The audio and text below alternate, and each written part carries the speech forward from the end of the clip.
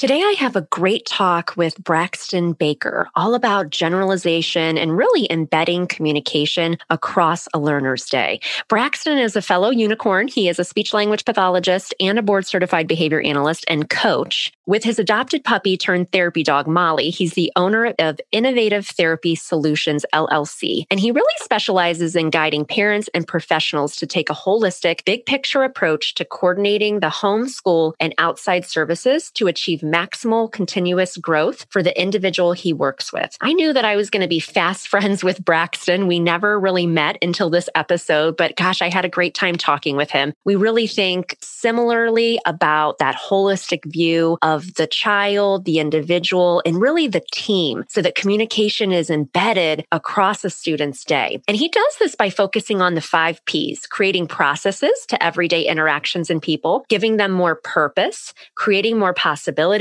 making greater overall progress, and giving more peace for all involved. Wow. That is profound. I love that, Braxton. You guys are really going to enjoy this interview, and I share some little tidbits that you haven't heard before. So make sure that you listen to the end, and let's cue that music. You're listening to Autism Outreach Podcast, a podcast full of ready-to-use strategies to help those with autism strengthen their communication skills. Here's your host, Rose Griffin of ABA Speech, a speech therapist and board-certified behavior analyst who shares tips you can use in your next therapy session. Thanks for joining us on episode 20 of the Autism Outreach Podcast. My name is Rose Griffin, and I am here to help you learn strategies you can use in your therapy sessions tomorrow to help your students. Today, we have Braxton Baker with us. Thanks for joining us, Braxton. Thank you for having me. I'm so excited. It's so nice to have you on. I feel like I know you, even though I don't. We just virtually met, but we do have a bond because you are also an SLP and BCBA. So I knew we were going to be fast friends. Can you tell us a little bit about you and your journey? So I got my master's as a speech pathologist. And I was actually, how I ended up becoming a BCBA was I moved back to Kansas City, my home state, to be in a counseling psychology program. That was my plan, is I want to be a psychologist, and that will allow me to do these diagnoses for these kids that I'm working with so much. That was my plan. Life happens, and somehow I ended up finding out more about a BCBA, that certification I could get and what it does. And that just took me by storm. And everything I learned about it took me away. And I've started doing that and got my certification a couple of years later. Oddly enough, turns out I had actually worked with a bunch of people from UNT in a previous speech path role that they were their ABA program. It was ABA. And at that time, I didn't know anything about it. I didn't really want to know anything about it. And here I am 3 years later, 5 years later. And actually my boss at that time said, remember that time I told you need to get your master's in ABA? Like you would be really good at this. I was like, yes, you were right. I apologize. I had no idea that what doors it could open for me. And I'm just amazed at what ABA has allowed me to do across the board, and just anything I can apply it to, which I challenge my BCBAs that I talk to say, ABA is something that applies to all areas of life. And if you can't ABA it, explain that in ABA, then you're not actually ABAing. That's the whole thing. Is it because it's not a therapy technique. Right. It is a description about the way the world works. Absolutely. I love that. Actually, I took my course sequence at UNT. That's so funny. I lived in Austin, Texas. After we got married, we moved down to Austin, Texas. And gosh, I had the coolest job down there. It was called Autism Facilitator and Support Specialist. But it was kind of like what I do at ABA Speech, where I would go once a month to the meetings for speech therapists, and I would talk about applied behavior analysis. And then I would go out to the campuses and I'd visit speech therapists, help them do the VB map and help them work on manding and, work with early learners. Gosh, I love that so much. But yeah, I took all my courses down there. Actually, my supervisor was Kelly Wood Rich. I don't know if you know her. She owns Central Texas Autism Center. So love that. That is so funny. But I feel the same way about applied behavior analysis. A lot of people will ask me, well, how do you do this? Or how do you, differentiate speech therapy from being a BCBA? And I'm like, I don't know, man. This is just the way my brain works.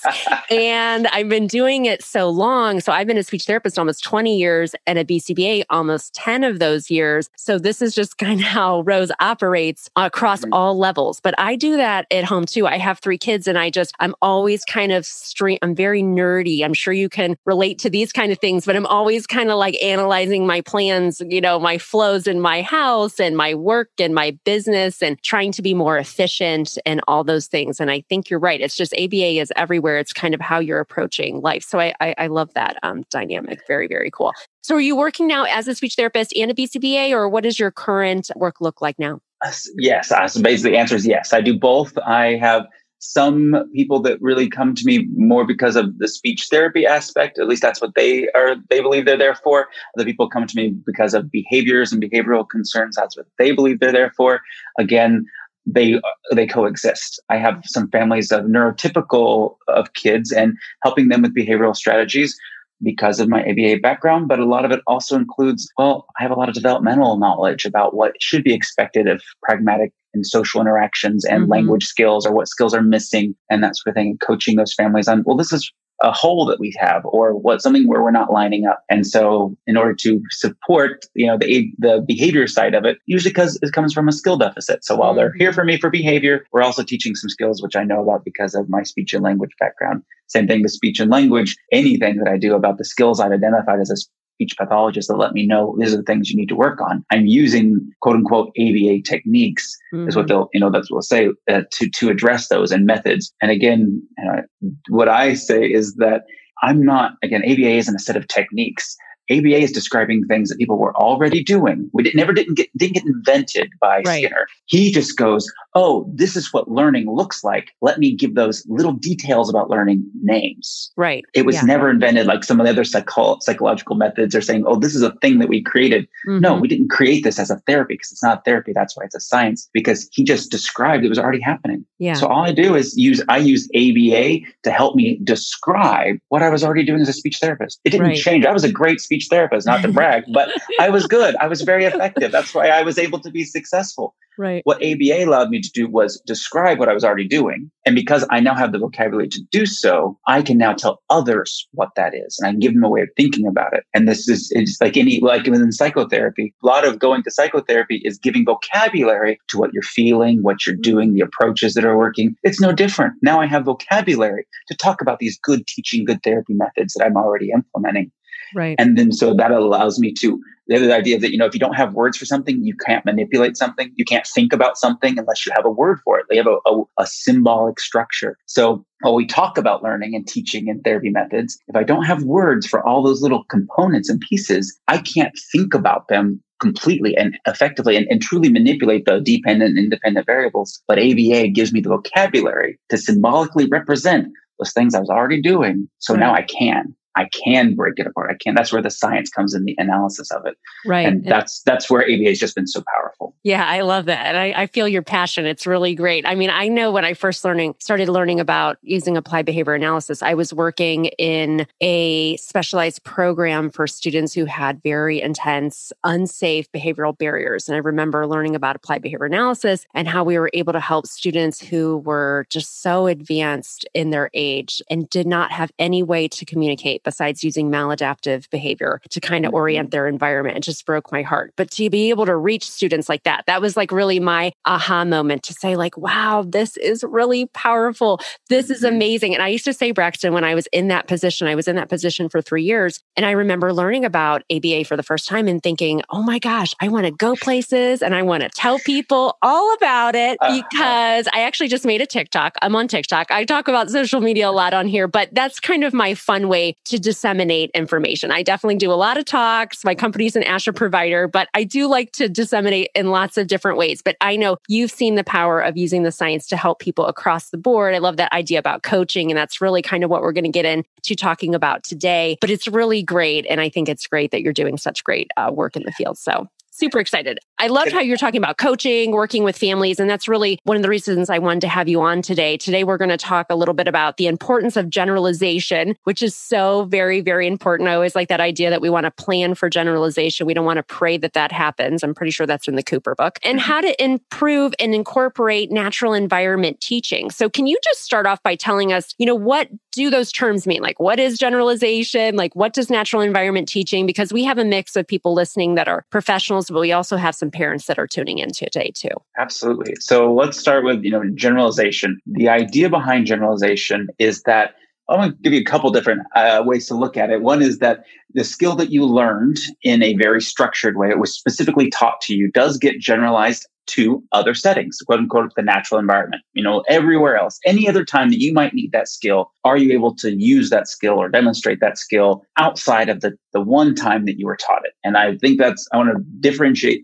that the time I was taught it or the time I learned it and generalizing to everything else versus the time I went to a program that's structured and taught me that. Because the truth is, we tend to think of it as, oh, well, they did the ABA program or the speech room, whatever they learned that skill and then they generalized it out, or did they generalize it out? Well, that's true, but it also goes to that one time I was with my dad and my dad pointed out that thing and said that was a Phillips head. And I go, oh, that's a Phillips head. Did I know that was a Phillips head screwdriver the rest of my life and use it in other places? That's generalization also. And so when people get to be a little iffy around it, like, oh, well, did we do it? Did we not do it? It should be the expectation. That is life. That is good learning. And I think that's you probably say this multiple times, is that's the expectation, is that if generalization doesn't occur, then did you ever really learn it? Right? It's like if a tree fell in the forest, you didn't hear it. Did it ever really happen? And nobody's around to see it. Did it happen? The truth is, if you learned a skill and generalization did not occur, did you actually learn it? Because you didn't. A skill that you have is a skill that you can employ at your will, essentially. Well, I think that's what gets to, I talk a lot about, because I am a school-based clinician 3 days a week. So I talk a lot about IEP development. And I remember working with students who just had more complex needs. And, I would work with students who maybe we were going to work on labeling functional preferred items or actions, and they might learn 6 new ones a year. And I would tell people in trainings, like, that's a lot of pressure. Like, I want to make sure that this skill's really functional, because it's not, what happens in the therapy room stays in the therapy room. I actually tend to work with older students. So I really try to see no one in my therapy room, because that's not really where communication happens. It may be for students who maybe have something different, like stuttering or something that has a counseling component, but we really need to be embedding this communication kind of in functional routine. So I really love that idea. And that really makes you kind of analyze your own practice. Like, what are we doing here? Why is this important? I remember working as I was a second year speech therapist at this outside placement, and we would have special education directors coming in, and they were paying a lot of money to have the child educated in this non-public program. And they really were asking me some really hard questions about my speech therapy goals. But I'll tell you what, it really it was a learning curve. I was feeling very timid and overwhelmed being so young and being in such a kind of contentious situation. But I think it made me such a better therapist, because I know when I set this goal, what the idea is. I know how we're embedding it across environments. So we're working on generalization, and I know what the scope and sequence of. I know sometimes we might be sitting in an IEP thinking, why did I write that goal? Or after the IEP gets signed off on, you think to yourself, how am I going to take data on that goal? Those are things that, 20 years into the field, I'm feeling pretty good at the IEP table. But my younger self, if you're listening and you're newer to the field, you really do need to analyze these things like, why is this important? What is this working towards? How is this going to help this student become a more functional, more independent communicator? So I love that point about generalization. It's like, did you ever learn it if you're not really utilizing it in the natural environment? So that's a great point. Absolutely. And, kind of to your point earlier about whenever we're looking at the skill and trying to make sure it does get generalized, where are your priorities, right? How do you prioritize these things? And if you're not starting with the idea of, well, this is what it would look like in the natural environment in your everyday life, which Cooper and Heron, the White Book, does a great job of giving you some worksheets through prioritizing and selecting and making sure they're socially significant. And I've got a few additions that I like to add to them, but it's definitely a great starting point to make sure you're thinking about these things as the end results. You may not have that as your goal per se, but that should be what your end result is. Again, I'm thinking not as your goal as your IEP goal, but you should have that as your end result. And that's what you should be starting towards, is getting to that. Because if that's not what you're looking at, if that's not what your expectation is generalization, then you didn't do anything really. Right. And I think sometimes, like, especially as a school-based therapist, sometimes it's just hard because you may have so many different people at the IEP table who have so many different opinions about what is most important for a student, where, I may think of something like very holistically, like, oh, I want the student to be able to, talk to our school administrative assistant and ask for this. And it's very functional.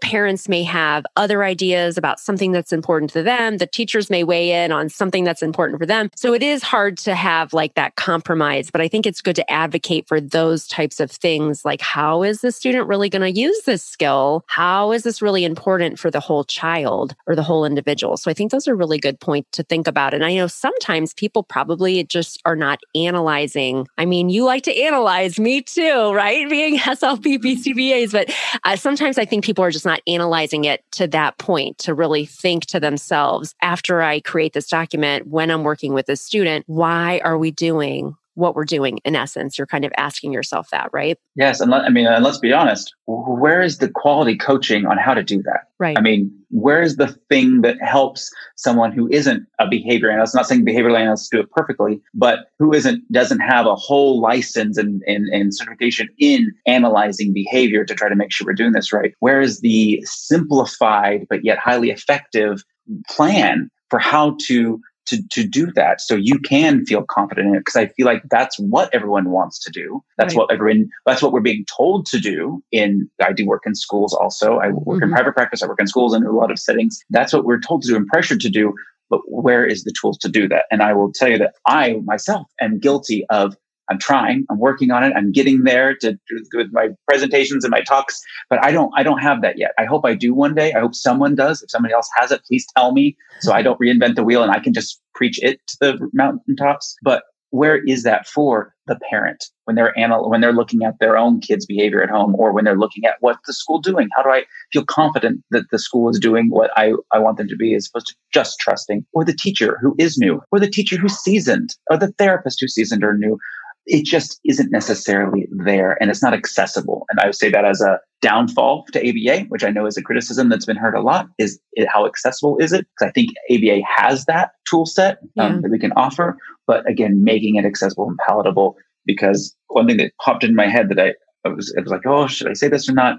Is we also have to look at the skill set of the people who in that moment, and without judgment, because I feel so much hesitation and defensiveness from people because we expect everyone to do X, Y, or Z, right, at a certain level. Well, the truth is, if you're not there because you're brand new, or because you've just never been in this situation before, or whatever, if we come at it going, you should have, or why aren't you, that's never going to help anybody. I've never seen an argument won by telling somebody they should have done something harder than they're saying, I tried. Yeah. And and too, coming from I know a lot of speech therapists tend to feel defensive when BCBAs kind of come onto the scene, because usually if an outside consultant is coming in, it's because things are going not well. Things are going very badly. And so there are things that need to be done. And sometimes it's just a hard situation to be able to learn, to be able to collaborate. I mean, gosh, that's pretty much why I started ABA Speech, just to kind of build a bridge between speech therapists and BCBAs. Besides all the words that we say that are different, man, tact, MLU, like all this jargon type stuff, it's just sometimes philosophically hard for us to agree on things. I love this one ethics article I teach this class in ethics, and it says one of the things we shouldn't say in a meeting is, well, where's your evidence for that? Or what's your research behind that? Because that I love this line. It erodes the professional relationship. I think it's Dr. Broadhead who wrote this article. He's a BCBA, but I just like that idea of like, how can we work together in meetings? Now, sometimes, parents, I work with like parent advocates. I know in a public school, like that's kind of a nice support for parents. Sometimes that's kind of embedded. Larger districts may actually have their own advocates within the district, some of those supports. But I just know, like, what about the young teacher? Where's the support? It's just kind of hard. I mean, every discipline kind of has their own little mentorship. I was actually listening to the Behavioral Observations podcast with Matt Sikori. I love him. And he had somebody on and she's a BCBA and she was just talking about how there's so many new BCBAs and how the field is just exploding. And she actually said, what's really interesting is that speech therapists have this thing called a CFY year, which is just our first year working in the field. And we have some level of mentorship. And it's kind of nice just to have that person to check in with. BCBAs don't exactly have that yet after they're certified, but I don't think it's a bad idea. And maybe it's something that we'll see down the road because being a new professional it's hard. It's a lot. It's overwhelming. So I think those are all really good things, to bring up. And I think that's too why it's hard, Braxton, is there is no one size fits all.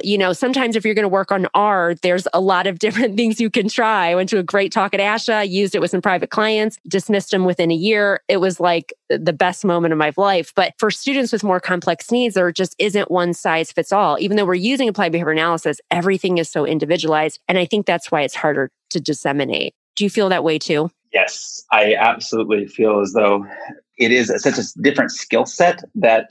So I'm going to give you two things that I try to do. These are some maybe things that are going to be helpful for parents or professionals, just in what we're talking about, that help me in those moments to, I would say, be empathetic, right? To have a connection, because what happens is we dehumanize the person on the other side of the table or on the other side of the email because you are blank or you said blank. And because of what they said, that is their identity to me now, right? That they aren't a human, because then we wouldn't say that to someone that we had a human connection with or we could empathize in some way. Mm-hmm. So one of the questions I always ask everybody, and professionally or whatever, have a team that's, got some dissonance to it, is, do you think that anyone here would have said or done something intentionally to be harmful, whether to the kid or to you? Tell me, if the answer is a yes, we have a much bigger problem here. I like that. Yeah. Say that question one more time. That's really, really good, because these meetings and just all these things can get really heated. So tell me that again. That was a good question. So I say, do you think that this person or anyone here, whatever, would have intentionally done something to be harmful? Right. And that's the verse out of the gate. Mm-hmm. The answer is generally no, right? Otherwise, they wouldn't be doing this. Right. Do you think that they are trying to prevent progress? Answer is usually always no, right? I mean, again, if the answer is yes, we have a different issue, because no matter what I say or do, you're not going to believe me because you think I'm actively trying to do you harm, right? Right. So so that kind of gives me either A, figures out there's a bigger problem, or B, usually just kind of levels the playing field and say, helps everyone get on the same page that we're all here for the same thing, essentially, right? Right. And so what I usually tell everybody is, then again, this is when my coaching my parents about their kids, or sometimes the family dynamic includes, the relationships or other professionals, is usually, if you believe that this person would do whatever it is that's best, what's the only other reason that they might not do it? Usually because they have a barrier of some sort. There's a skill deficit, a knowledge deficit, a resource deficit. I mean, this is what I talk about for my kids when I'm talking about your kid and what we're doing. Why isn't your kid behaving the way you want them to, or what way they would make them successful? Because they want to, they would if they could. There's some sort of a barrier, a skill deficit, a motivation deficit, a resource deficit, whatever. Mm-hmm. And we can apply that same thing to the other professionals in the room or at this table that we're working with. Because I will say over and over again, we're not that different from our kids. We keep acting like we are. We act like we're special just because we use bigger words or we have more metacognitive action talking about it. But we're not. It's all the same thing. Yeah, right? That's good. I feel like you've taken some coaching courses. I'm like, yeah, because you're not telling people the answer. You're kind of leading people through this process of analyzing. I mean, and that's so important because, when I was coming up with the podcast, because it's so new, I wanted to call it outreach because I have a lot of different people on the podcast. I have BCBAs and SLPs and OTs and parents and people with autism, because everybody has their own story. Everybody has a seat at the table. Everybody is invested in trying to, help with that dynamic. So those are such great things to talk about, and so important to have that coaching that kind of everybody on the same page when you're working for and working towards generalizing, right? And trying to help our students. So those are such great points. I love that. And the other area that I wanted to cover is natural environment teaching. And so that might be kind of a new term to some people. For some people, they might think, yes, I know that. I have a company called Supervision Academy, and we specialize in remote supervision for people who are getting their BCBA certification. So I do a lot of coaching about what does that mean and how can we implement that in our sessions. And so can you talk to us a little bit about what that term means? Absolutely. So again, per usual, I don't quite fit in. That's why I work for myself. Maybe that should have been part of my story. The reason I have my own business is because I never quite fit in. I know a better way to do this. And so I've gotten to the point where I refuse to do it a different way, but help those who are still working within those systems. Mm-hmm. So natural environment teaching, it's a naturalistic intervention, is a collective of practices. And that's typically how it's perceived, is a collection of practices, including environmental arrangements, interaction techniques, and strategies designed to encourage specific target behaviors, right? That's what we're kind of looking at. I also want to broaden that into the idea that it doesn't have to be a set of strategies and techniques that you did in order in this artificial environment to be naturalistic teaching or natural environment teaching. Currently, that's kind of what we think of it as, how did I make my therapy room or my little therapy cubby or my whatever look more like the natural environment?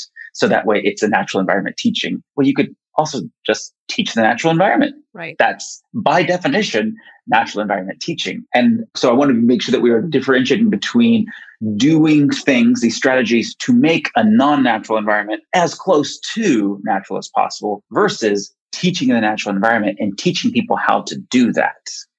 I think that's a good point, because I feel like in the field of applied behavior analysis, at least the way that I think some people think about it, and some people train on it this way really, is that there might be this idea that we're going to do some instruction at the table, and people might refer to that as just direct instruction, discrete trial training. These are just generalizations, mm-hmm. But you might teach some skills in more of a teaching session that way. And then we might do a natural environment teaching session that might not be at the table. It's just in a different location. But what you're really saying, and I'm excited to hear what you have to say about it, because just for me in working some different programs that were non-public programs, and I think I was talking to, do you know Liz Willis? She's a friend of mine too. Okay. You guys are probably on the same page. She thinks a lot, probably like the way that you do. But what I was telling her on, because I had her on, on the podcast, is that sometimes it's hard if you're not the person actually implementing the intervention. It gets a little bit harder when you're training others to implement the intervention, because I think it's more open-ended, and it's a little bit harder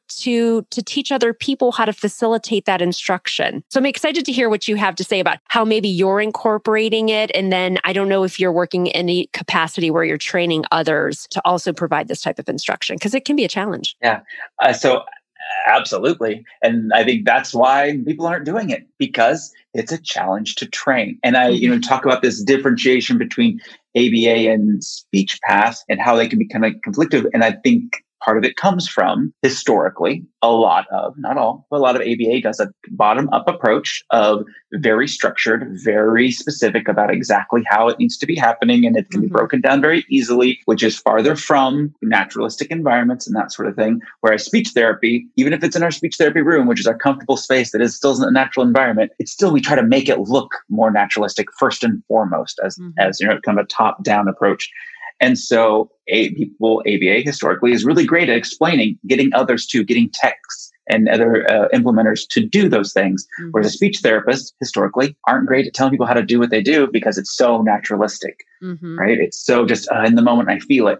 Well, the truth is, whatever you're feeling, again, my belief that ABA is just a description of things you're already doing, which maybe that's what gives me such confidence to be able to coach people and things and help them, because that's what I believe.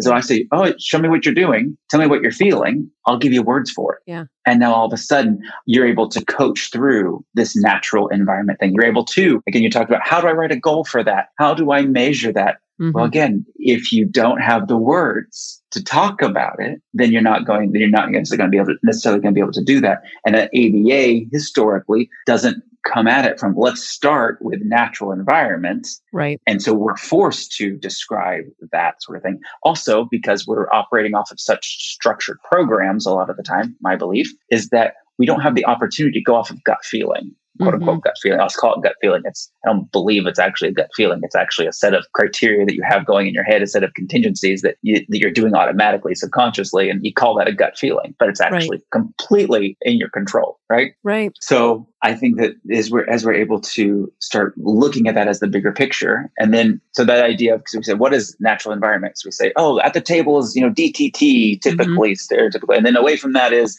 natural environment. Well, if I'm doing worksheets about math, sitting on the floor doing it with crayons and toys is actually way more unusual than sitting at a table with the rest of the class doing it. That is the natural environment. Or doing it on the floor with counting beads or these giant foam letters. That's actually not the natural environment. We need to get you. I may have done that for you, but I have to get you away from that. I have to get you to a table to do it.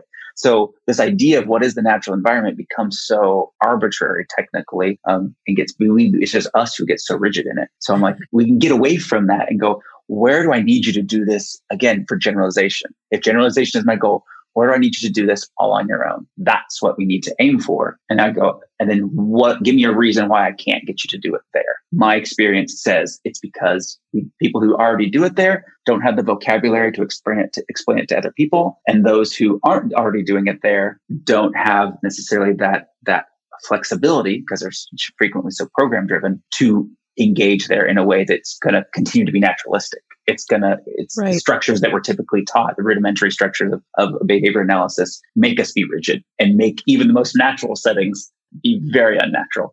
And that's one of the things I try to coach on and try to teach people through. No, that's a good thought. I like that because I think that's why I like this. I feel like sometimes I have an identity crisis. Sometimes I've met some other SLP BCBAs that say, I identify as a BCBA. And, sometimes when I'm around just BCBAs, I feel like I'm not BCBA enough. I'm being dead serious here. And I've never said this before, but sometimes when I'm around speech therapists, and oftentimes because I have I'm not like killing it on social media, but I'm on social media a lot, Instagram and all those things. And I feel like other speech therapists look at me and think I'm too much of a BCBA. So I'm kind of like stuck in the middle, just me and my friends, but it's hard. And it seems like you've come up with this really great way to kind of bring the two together. And I like the idea of you're just thinking about how can you put terms on those things so you can, implement these strategies, but then you're also coaching others. And I love that idea too. And that's kind of how I operate is, okay, if I'm working with students in middle school and high school and we're working on vocational skills or we're working on labeling or one-step directions because the students have, a severe disability, I want to make sure that those things are very, very functional and are going to be tied into what the student is going to be doing. So we go down to one of the best things I ever did, and I can't remember if I shared on the podcast, but we had a little library. Have you ever seen one of those little libraries before? They're a community library, like they have them in neighborhoods. And anyway, we had one in our high school. And so I had a student and he would follow the direction to go ahead and get a book. So we would put one of his books in the little library that was down the hall. So we would walk together. He would open the door. He would get his book. We would go back to the classroom. We would read it together. He was working on some verbal imitation. It was like very all together, this whole like speech therapy session. I loved how functional it was. And it was just like, I always think too, like, what is anybody else doing in this situation? Like other kids are going by and they're getting a book, they're taking it to class, they're looking at it. And, how can I set up those type of events for my students? So I'm always thinking that way too. I love that your brain is thinking in that really functional way. That's really great. So any tips and strategies that people could, if they are thinking to themselves like, ooh, when he said things are really rigid, I think that was me, like this is what I say when I say it. Or, somebody might be listening and saying like, well, gosh, my sessions are really free flow. Do you have any like strategies if we wanted to incorporate this more into our practice from whatever angle we're doing it at? So I would absolutely say that. So I guess we'll do some top up and some top down and some bottom up. So if you are someone who has a lot of sessions that are more rigid, that are very planned, right? And there's reasons for that. There so frequently are. the best thing in order to give more flexibility is to help your staff or yourself have a better idea of what is expected and what is for that age, right? And one of the biggest things I can say is there's always, for lack of a better word, a trump card. There should always be something that supersedes your rules, because that's the way real life works, right? If my kid is usually walking around, he points, neurotypical, whatever, just kid says he's walking around, he points to the thing he wants. And I usually, all right, give it to him. That's what he wants. But the first time, if he's screaming and crying and whatever else, and because he wants something, and I'm like, what do you want? And the first time he says, Baba, even though he was screaming and crying, he said something that was above and beyond what I've expected from him or what I've ever seen him do. And that should still win. That should still trump whatever rules we had in place. So if we can, again, from especially the bottom up sorts going, this is what we're expecting from him, 1-word utterances or, 2-word utterances, and he only does it when highly motivated. They're never comments. Then give it an idea, like this is what they are. If they do anything next level above that, that should win out, right? So that should help us become a little more flexible. So we need to give our staff or our therapist or ourselves as parents this exception to the rule. I don't have to always follow the rule, and just do it on purpose, as opposed to accidentally in the moment be like, oh, well, I did it or I didn't do it. I'm not real great about that. I coach my parents to go, this is the exception. This is when you can be more flexible, because they need the structure, but they also need to know that they can succeed, or doing things new and different is better. Sometimes just doing something different than what you've done before, even if it's not right. Hey, he actually tried to say a word instead of just pointing or screaming or doing something he's done before. Reward that. That needs to be your trump card in that range for it. From the top down approach, if you are someone who is really flexible with things and that, which is great and fantastic, right? I would generally push that person to try to help others understand what you're doing. And again, that's a lot of times this comes in the vocabulary. Really spend some time sitting and thinking. Just pick one skill, one thing you're trying to teach. Maybe a lot of kids, if you're a therapist or whatever, that what's the one thing that I can better explain people how I make that decision, or why did I make that decision when I did it or when I didn't do it, and really being able to articulate that better to people in general. And then overall, I would say no matter what direction you're coming from, top down, bottom up, whatever it happens to be, push yourself and challenge yourself. And again, there's not a lot of great training out there on how to do it. I do presentations and I do try to help with that. But as of yet, I don't have a book or anything out there for people. But push yourself to think of, how can I tell the parent to do this? If you're a professional, if you're a parent going, what do I need from my professionals to do this every day?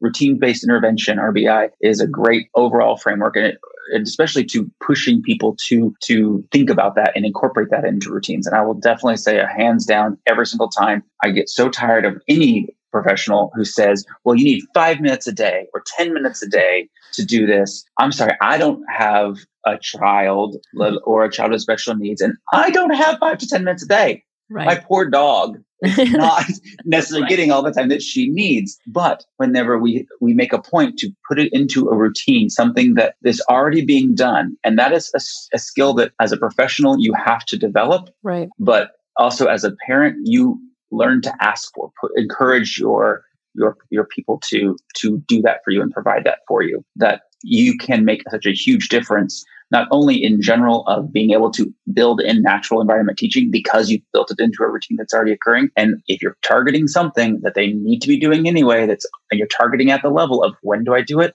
in my natural world? You should have plenty of opportunities. Right. Because if there aren't plenty of opportunities, you may have prioritized the wrong thing. Right? Yeah, that's a good point. Yeah, no, I love that idea of kind of analyzing these things can be embedded. And I know just with my own kids, like, oh, we need to read, because I get all these. You need to read 20 minutes a day. They need to do this. They need to do that. So here I am analyzing, and I have a book bin for my kids, and I try to make it as easy as possible. Where do I keep the nighttime books? We keep them right, on their nightstand. So it's right there. We can't keep it somewhere else in the house. That's a barrier to us getting it done, right? It has to be embedded. And I I think as a parent, like thinking of that thing, like what are we working on? What are we trying to incorporate? How can we just make that part of our day? Even driving in the car with your kids, like there's a lot of time. I don't let my own kids have any kind of technology in the car. Like I just want to talk to my kids during that time. So I think just those ideas of this is your day. These are opportunities are already kind of embedded there. We just kind of have to think that through. Those are really great ideas. Oh my gosh, such a great conversation. I love all these tips and strategies. Really, really great. So I always end with the same question. I'd love to hear your answer here. So what is the most important piece of advice that you would want to pass along to parents or professionals about supporting learners with autism?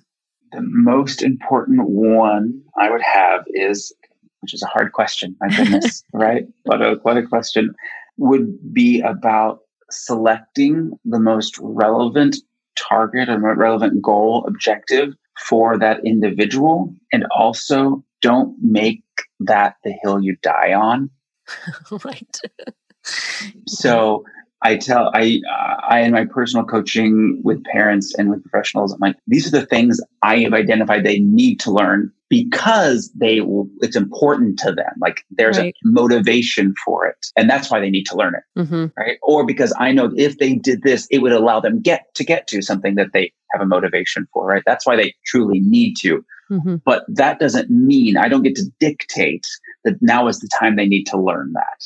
In this exact moment. So definitely you be able to be flexible in that regard. It's hard to do when you have insurance or you have IEPs and that sort of thing, but be able to make sure that you have an idea of what they need and make sure it's always being tied back to what are their motivations right now. Neurotypical kids, any kid, what they love on Tuesday, they hate it on Friday, right? I've seen that enough times. So what we have to be careful of is that we're targeting something so specifically or get so enmeshed in that thing that it might not actually be lining up for them. So definitely keeping that in mind. Yeah, love that. So great. So thank you so much for joining us today. Where can people find you if anybody wants to connect with you after the podcast? So you can find me at my website, innovativetherapysolutions.net. Or on Facebook at Innovative Therapy Solutions. Those are my two best. I am not the best at social media. Oh my gosh, good for you. You have a lot. You're doing other things with your time, not me on TikTok, Instagram, Reels. Oh man. Okay. Oh my gosh. Well, thank you so much for joining us today, Braxton. Make sure to check the show notes for resources we discussed. I hope that you guys enjoyed the show. And if you haven't done so already, make sure to hit subscribe and write a review. Remember to keep things fun and functional. And I'll see you next time. Thanks for listening to Autism Outreach. If you enjoyed the show today, make sure to subscribe so you don't miss an episode full of actionable strategies you can use in your therapy room. Write a review too. That would mean so much to me. I always love hearing from you. Have a specific topic that you want included on a future show? Reach out over on Instagram, ABA Speech by Rose, or visit me at www.abaspeech.org.